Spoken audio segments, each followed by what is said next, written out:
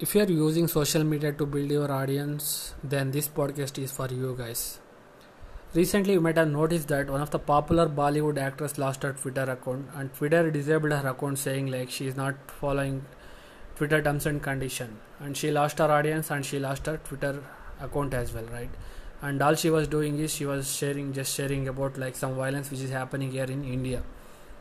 So what we can learn from this incident is, see, whenever we are using someone else's platform or any social media platform like Twitter or Facebook or something like that, we usually have to follow their own guidelines and we should be careful about what we are talking about, right? So what I recommend is, instead of using social media to share our own thoughts, what we have to do is use social media channels to drive traffic to your own platform. To your own platform, in the sense, what I'm trying to say is your own blog or your own email list. Those are the only two platforms you can control on the internet, not someone else. For example, your Facebook account or your Twitter account can disable at any time, because those are the platform controlled by some company, not you.